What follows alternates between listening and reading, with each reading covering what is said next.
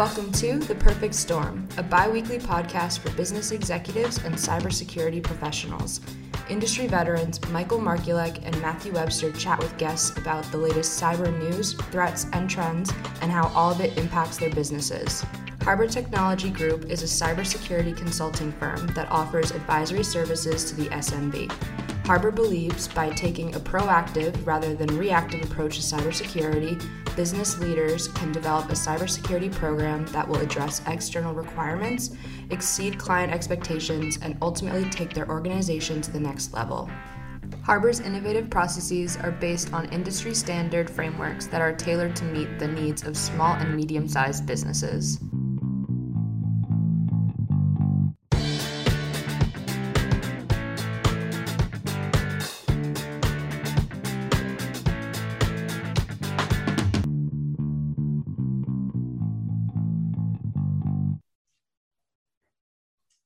Welcome back to another episode of Harbor's podcast, The Perfect Storm. This is Michael Markulek. Today I have with me Tommy McDowell from Celerium. Tommy, welcome. Hello, Michael. Thank you very much. Good to be here. Perfect. So can you tell us a little bit about Celerium and what you're doing in the cybersecurity space? Absolutely. Our technology solutions, we facilitate the cyber threat intel sharing for industry sectors such as the defense industrial base, the automotive industry, and several international corporations, and specifically their supply chains. We also provide threat information and cyber defense readiness directions and education materials to small and medium-sized businesses. Again, a lot of that focus is on the supply chain.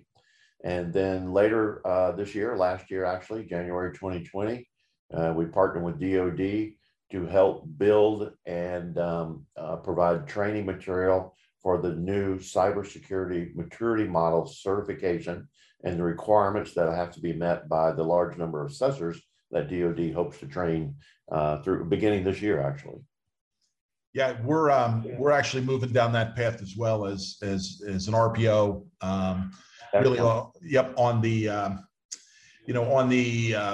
pre-assessment side, right? We're not looking to be auditors. We're looking to be, No, Michael, that's a good point. As a matter of fact, a lot of the training material that we're coming out now, because we do have access to that body of knowledge, we're able to take that material and provide it to those suppliers who are, trying to meet those standards, right? So that's a lot of the training opportunities we have now. So it's pretty unique, because you get to know exactly what the auditors are looking for as far as evidence and how they interpret, a lot of these practices and controls. Right. And, I'm going to jump into a little bit of the weeds here, but one of the things in the original NIST cybersecurity framework was some questions around supply chain management and how you were protecting your supply chain. And I think that was kind of a fundamental shift, especially for small and medium businesses that had never thought about that. So why don't we use that as a jumping off point to kind of talk about securing the supply chain, talk about it in terms of the original NIST framework, and then we'll kind of migrate into what's going on with CMMC. No, that sounds really good. As a matter of fact, that was one of our motivations for CMMC in the first place, was that we knew that probably 80% of some of the attacks now start in the supply chain, and the impact of the supply chain to business operations, even though it may not be your direct organization that is subject to an attack, a mere supply chain attack could disrupt and disable that mission or business function significantly. So when we saw DoD first start to recognize this, especially at the various levels where they really acknowledge the need for using threat intelligence as situational awareness to some of the smaller members. A lot of these smaller organizations don't have the threat intel analyst teams or some of the high-end ways to, curate their own intel, but they do need to take finished intel and provide that into their, protection systems and strategies for protection. So we saw that as a key place for us to take our sharing technology and mold it for the supply chain, which is a different entity than what is typically inside of, an organization, whether that be a prime or supplier. Right. And we think about defense contractors and that kind of long supply chain, right? You get, at the top end, the Northrop Grummans and the Boeings of the world.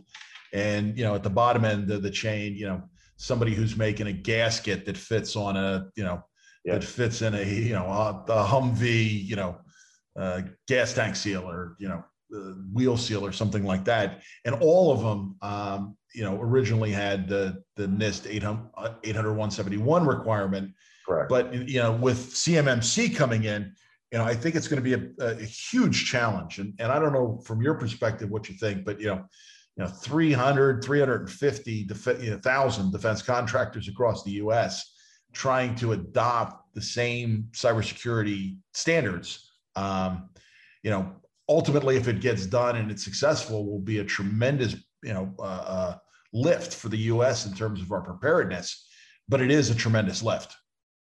No, I totally agree. And in some of the latest reporting and conversations within and without the accreditation body, and even within DoD, as it re-looks at the accreditation body and where it is starting to recognize that. And even though CMMC was really orchestrated around a set of controls for a level 1, level 2 smaller organizations, which really at level 1 of those old DFARS controls, right? And they were in all the contracts. So everybody should have been doing that anyway. Not that everyone did. And then when you get up to a level 3 organization, that's where you really start to see the holistic NIST 171 start to come to life. And a lot of the mature process requirements, such as maintaining system security plans and organizational policy and evidence of compliance over time, that add-on is a big lift for a lot of organizations that just don't have that in place. So it's going to be interesting to see as DoD continues their review and where they go with this. We have a lot of communication with the DIBCAT and the individuals there that have been doing 171 assessments of corporations on an ad hoc manner for years. And it's interesting just to get their results. Even some of the large organizations just have not really had the maturity to implement the NIST framework, which we all remember came primarily, out of NIST 853 and that entire framework for government agencies, right? So there was significant overhead government agencies were able to absorb that private companies find very challenging. Yeah, and we see this in our business from the bottom end, right? Those small suppliers, those two, three, location manufacturers that are making the door handle for the Osprey. And some of them, we'll talk the business side here for a second. Some of them are now questioning whether they want to remain defense contractors or not.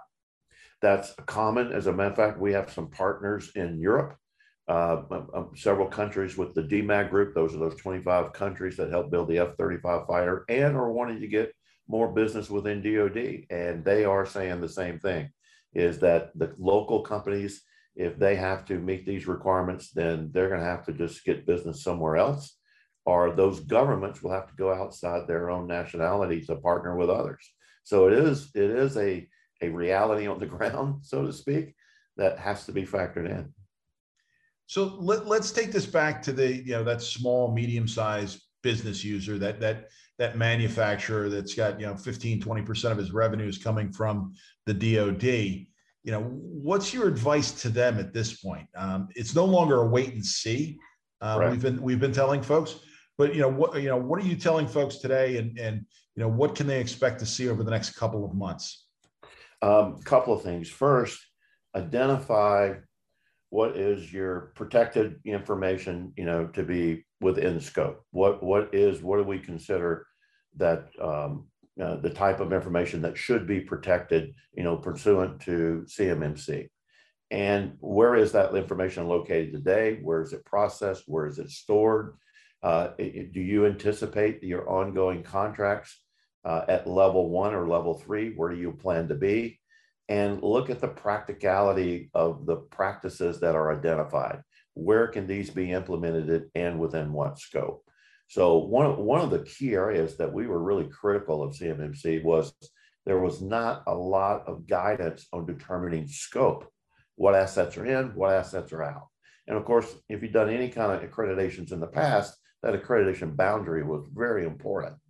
So that's really the first challenge, is to know what assets are going to be within scope and what information do we need to protect, and take a look at those level 1 controls. Those are pretty common sense controls that anybody in business today should be doing. And I don't think it's a heavy lift to implement that. Of course, when you get more mature, to level 3, things get more complicated. However, the common sense application behind them, regardless of how you may be measured in an audit, is still a good first step in moving in that direction. Right. And I'd agree with you. The level 1 controls are, something that everybody should be practicing, whether you're a defense contractor, or whether you're, right, an insurance firm, or whether you're a small financial services. It's just good basic blocking and tackling. Absolutely. Absolutely. And I think the challenge from what we hear is the 171 controls for, organizations that meet that medium definition. Implementing those controls may not be that complicated. Where it gets a little complicated again is adding the mature practices around it that would demonstrate your compliance. That's sort of the administrative overhead that auditors may expect to see. That's a little bit more lift than just merely implementing the practices themselves. Right. And I think that'll be a challenge, especially for the small and medium-sized businesses. The larger organizations have been talking SOC 2 or DFS 500 out of New York. So they're used to being audited against their security controls and the maturity of those security controls. I think for a lot of SMBs, they're just not in that mindset of getting audited. Correct. So correct. And what's surprising to us is a lot of the small businesses, their infrastructure, especially IT and support and delivery, is sort of scattered between maybe some systems they host locally to something provided by MSPs. Yep. So in that context, where are the MSPs in meeting these requirements for processing that data on behalf of one of those customers? So the extensiveness of this tends to spread. It makes it a little bit more complex to get your hands around. Yeah, talking about the MSPs and the supply chain, right? We recently saw the Kaseya incident, right? So if you ever wanted to look at the supply chain, right, there's a very basic example of making sure that your supply chain is protected. And even MSPs that are good, and there's a lot of very good MSPs out there, were hit with the Kaseya vulnerability. What is really interesting, even if you go back to SolarWinds, right, the recent one there, is these new attack trends. And yes, we've known for a while that the weakest link, of course, is what most of the bad guys go after. So if you're in what we call an enterprise supply chain, which is really a bit more of the DoD model, where you have a prime and subcontractors, that relationship, no doubt. And if you can attack one of those smallers, you can definitely cause degradation and lack of business and other issues to the supply chain as a whole. But on these recent attacks, it's really interesting because the bad guys were able, with SolarWinds, to hack into a tool that has a large distribution base, right? So once they got in, they were able to embed into that communication path and then launch their payload. And with a lot of little effort, hit a large number of companies. And here we see the same thing, a different tool, but the same strategy. So we're trying to extrapolate from that to the bad guys are learning how to make one strategic punch that will give them a large payload or an attack surface and avoid detection and hit a large number of people. That's sort of the same framework as the supply chain. So don't be surprised if these bad guys start looking for now your relationship in the supply chain, the way you communicate with that supply chain, other key systems that support supply chain management, if they can get into that context. So you're right, it's very alarming where this is going, and these are very difficult to detect. Yeah, extremely difficult to detect. And I think just scratching the surface, right? You look at Colonial Pipeline and don't want to go into a lot of detail, but we have a lot of aging infrastructure. We have a lot of, Internet of Things, IoT, that's connected to these legacy networks that is extremely vulnerable, right? I talk to folks about, making sure that they're not on Windows 7, right? There's still folks out there running earlier versions of Windows in some of these, manufacturing facilities, or, managing a set of IoT devices. So it's going to be a challenge. I right after 9/11 had an opportunity to really embed in building cybersecurity programs for critical infrastructure in the Western U.S. These were primarily in power generation distribution systems like Hoover Dam, Crane Cooley, and then spent the next 10 years really in the power generation domain and saw the evolution of that. But even now, you are correct. A lot of the embedded devices take a Windows CE or a small version of a Linux operating system and embed that in a device. Those systems can't be updated. They're not built to do that. They're built to serve one particular function. So when you try to approach that with a traditional hardening type capability or some of the kind of controls, it's just not there. And you're right, the concept behind control systems are built to last decades, not just an 18-month life cycle. Right. So, and it's more, and the embeddedness of software is just one part of it in the firmware. So it's a totally different mindset and culture, to try to embed in. But you're absolutely right, and that continues. Luckily, through some of the work, those systems have been isolated to some degree, and I think some of the more critical ones, with the NERC standards and the other kind of requirements out there, have forced the industry to move. But that is a large infrastructure, a large attack surface, like you said, and it's just very hard for organizations to even get their hands around the complexity of some of those systems. So let me pivot a little bit here. We've talked, CMMC, we talked about NIST, we've talked about a lot of the regulations out of the federal government. I mentioned a couple, DFS, Department of Financial Services, out of the state of New York, Cal Privacy that came out a little bit about 18 months ago. Do you see any trends in terms of regulation, right? Is the federal government going to eventually standardize some of this, or is it going to continue to be, a state by state, agency by agency, kind of program? That's a really good question. And a couple of thoughts is, we've heard a lot of adoption of CMMC, at least conceptual adoption beyond DoD, from DHS to including into some of the new STARS contract vehicles and some of the federal government contract vehicles. So that sort of methodology, at least tying it to award of a contract, is sort of a new step that a lot of people seem to be moving toward. I totally agree with you. I think one of the things DoD is looking at right now is, should we just stick to the NIST framework and controls that are already identified in 171 and 172? Do we need these additional 20 controls, for example, that were added by the accreditation body at level 3? Is there a better way we can consolidate this? And you're right, it makes it very complex when you have to go to a state or a company that has multiple jurisdictions and compliance mandates. And sometimes a typical mapping isn't perfect, right? Because the language is interpreted different, the measures of compliance are different. And Michael, the overhead of managing that is significant. And that really impacts a company's ability to manage risk versus managing the impact of the audit. Right. In the early days, I would say the largest risk would be that you would be shut down because of an audit.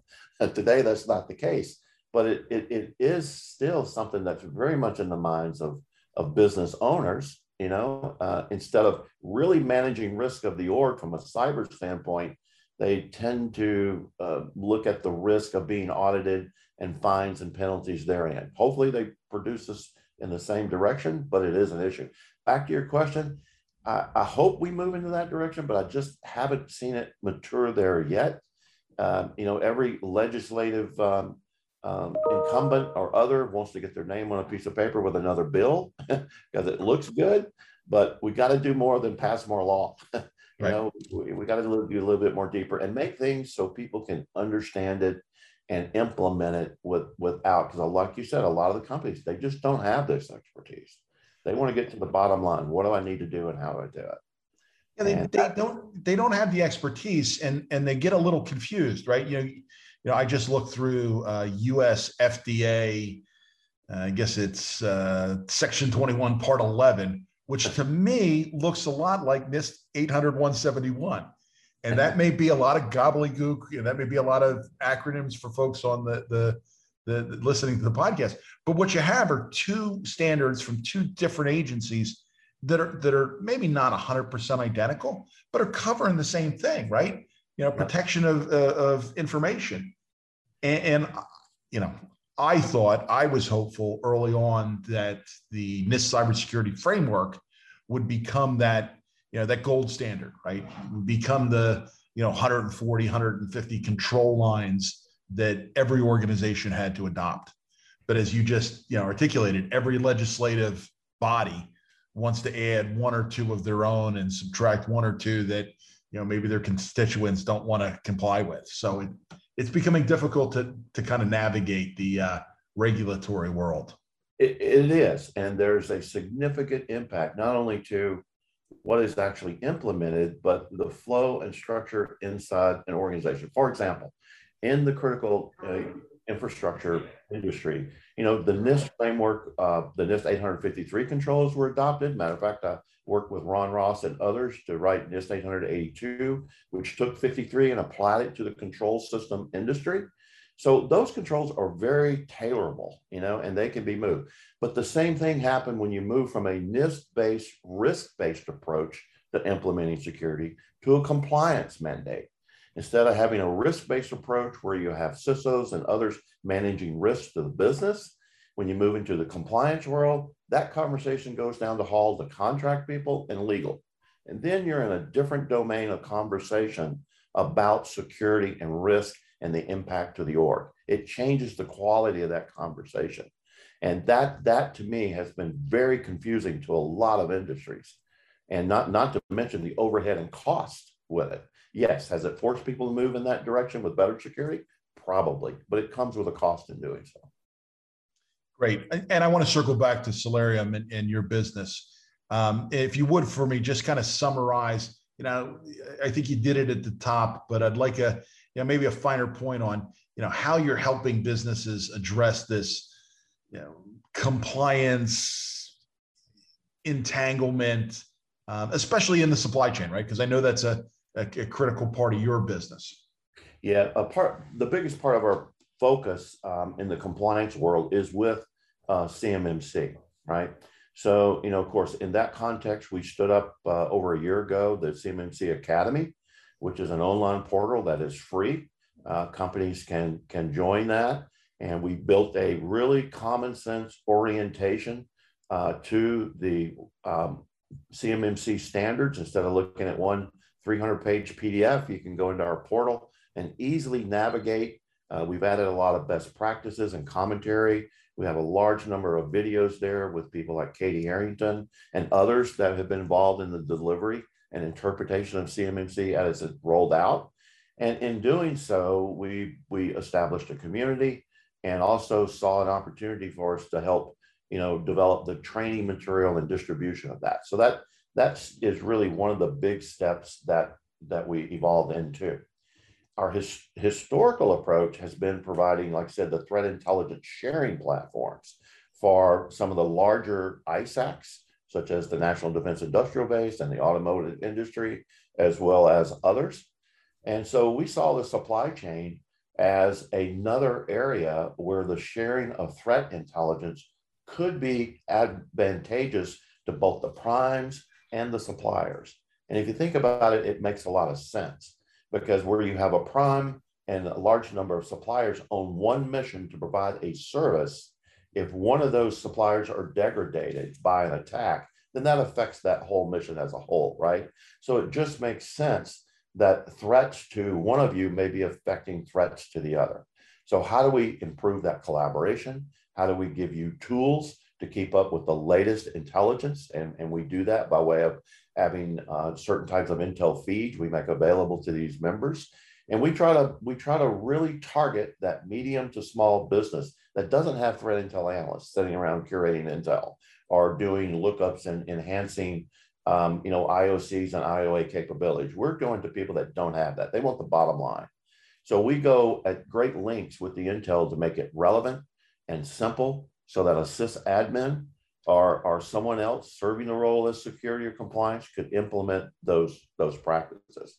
And within what we call the cyber defense network, which is really the solution we have for a prime and its suppliers, we add a lot of capability in that, such as monitoring stolen credentials on the dark web of your suppliers. Could that be an indication of some type of risk to the supply chain as well, including small business improvement programs, like how to install MFA or some of the other type of passwordless type devices and things like that we research. So we try to make that entire experience a little bit more manageable and rich.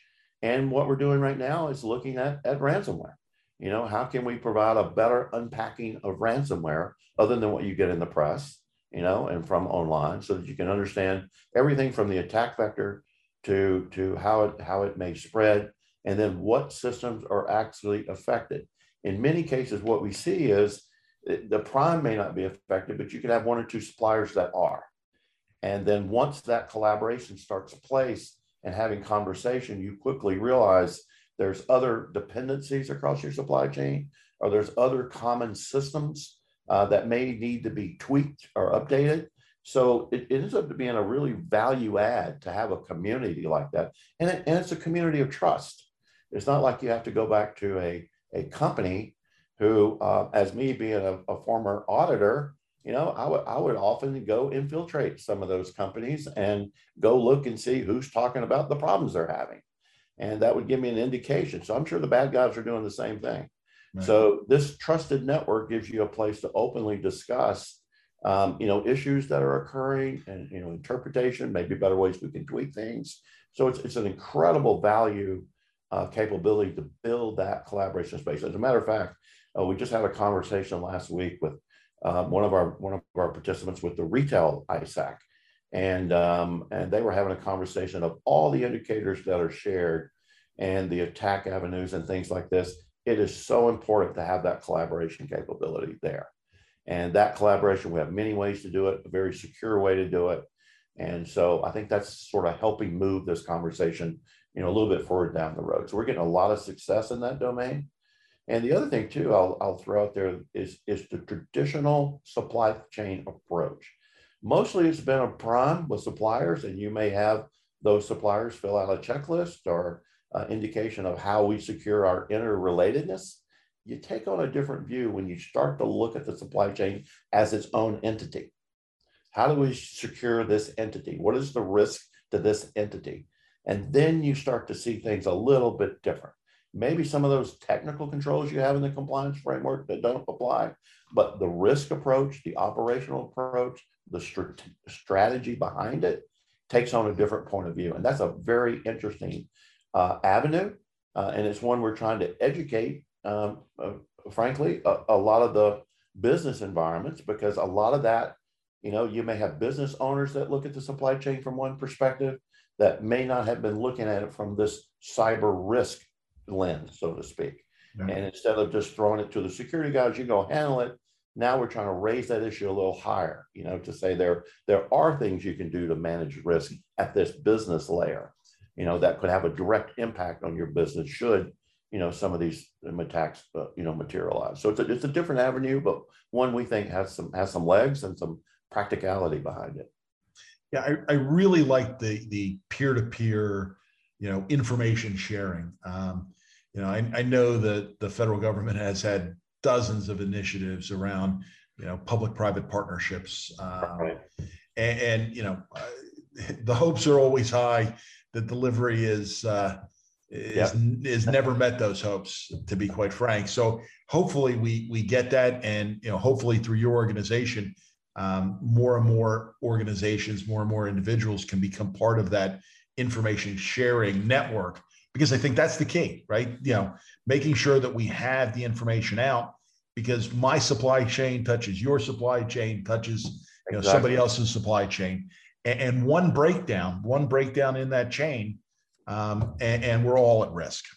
You're totally correct, and that we see that as one of the next generation steps to improve is what is that better partnership between the role of the federal government, who has the resources to identify, monitor, and respond to international threats, versus a lot of the local governments that do not. And how can they get that information down to suppliers and others so that they can act on it accordingly? No doubt, I've seen a tremendous improvement in this over the last 3 or 4 years, but it still has a way to go. And you're right, Michael, it's that trust between the two. It's good to get one way direction of sharing information, but it's got to come back, from the government as well. And that piece has just not, it's better. There's no doubt it's better, but not to where it really needs to be. Great. Well, it's a beautiful day here outside of Princeton, New Jersey. I'm wearing my Jimmy Buffett t-shirt. So I'm going to get to my final question. We ask all of our guests to kind of give us your beach resort, your little one particular harbor, your spot that you just like to go to and do a little bit of relaxing. And, if you can throw in a place to grab a good burger and a recommendation of a cocktail, we always appreciate it. Hey, this is an easy call. Manly Beach in Sydney, Australia. Every February, that's the Australian Open of Surfing. And it has this large strip of beachside cafes, bars, restaurants. There's the Ivanhoe Hotel, Hotel Stein. There's the Manly Wharf that overlooks the Sydney Harbor. Large number of restaurants right there. And my favorite, the Four Pines Brewing Company. I just thought that was interesting that they had a Four Pines Brewing Company where I never saw a pine tree the whole time I was in Australia. But it sounds good, and the beer was great. So excellent place to go. Well, I don't know. The Rugby World Cup is in Australia in 2023. So that I might have to put that one on my list. I would. I actually like Manly Beach. Some people prefer Bondi Beach. They're different, different kind of crowds, but, just, man, beautiful places in the world, if you get an opportunity to be there. All good. Thank you for joining us today. I look forward to maybe having you back again. I'd really like to delve into some ransomware kind of conversations, but I do want to keep it timely for our listeners today. Hey, we'd be glad to. Thank you very much. Great. Thanks.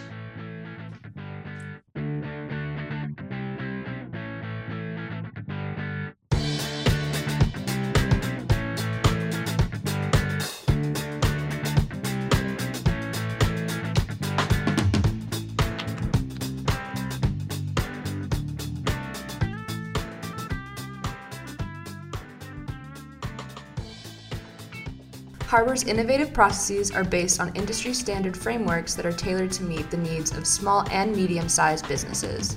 We would also like to thank Tom Marshall for the original music. Yes, that Tom Marshall from Fish fame. Harbor's portfolio of services is designed to meet the cybersecurity needs of small and medium enterprises. We offer a range of services from cyber risk advisory to VCSO consulting to meet specific security requirements without putting a strain on your technology budget. If you like what you heard here, be sure to subscribe and share with your friends and colleagues. We release new podcasts every other week and are available on Spotify and Apple. You can reach us through our website if you have additional questions or suggest a great harbor we should mention on our next show.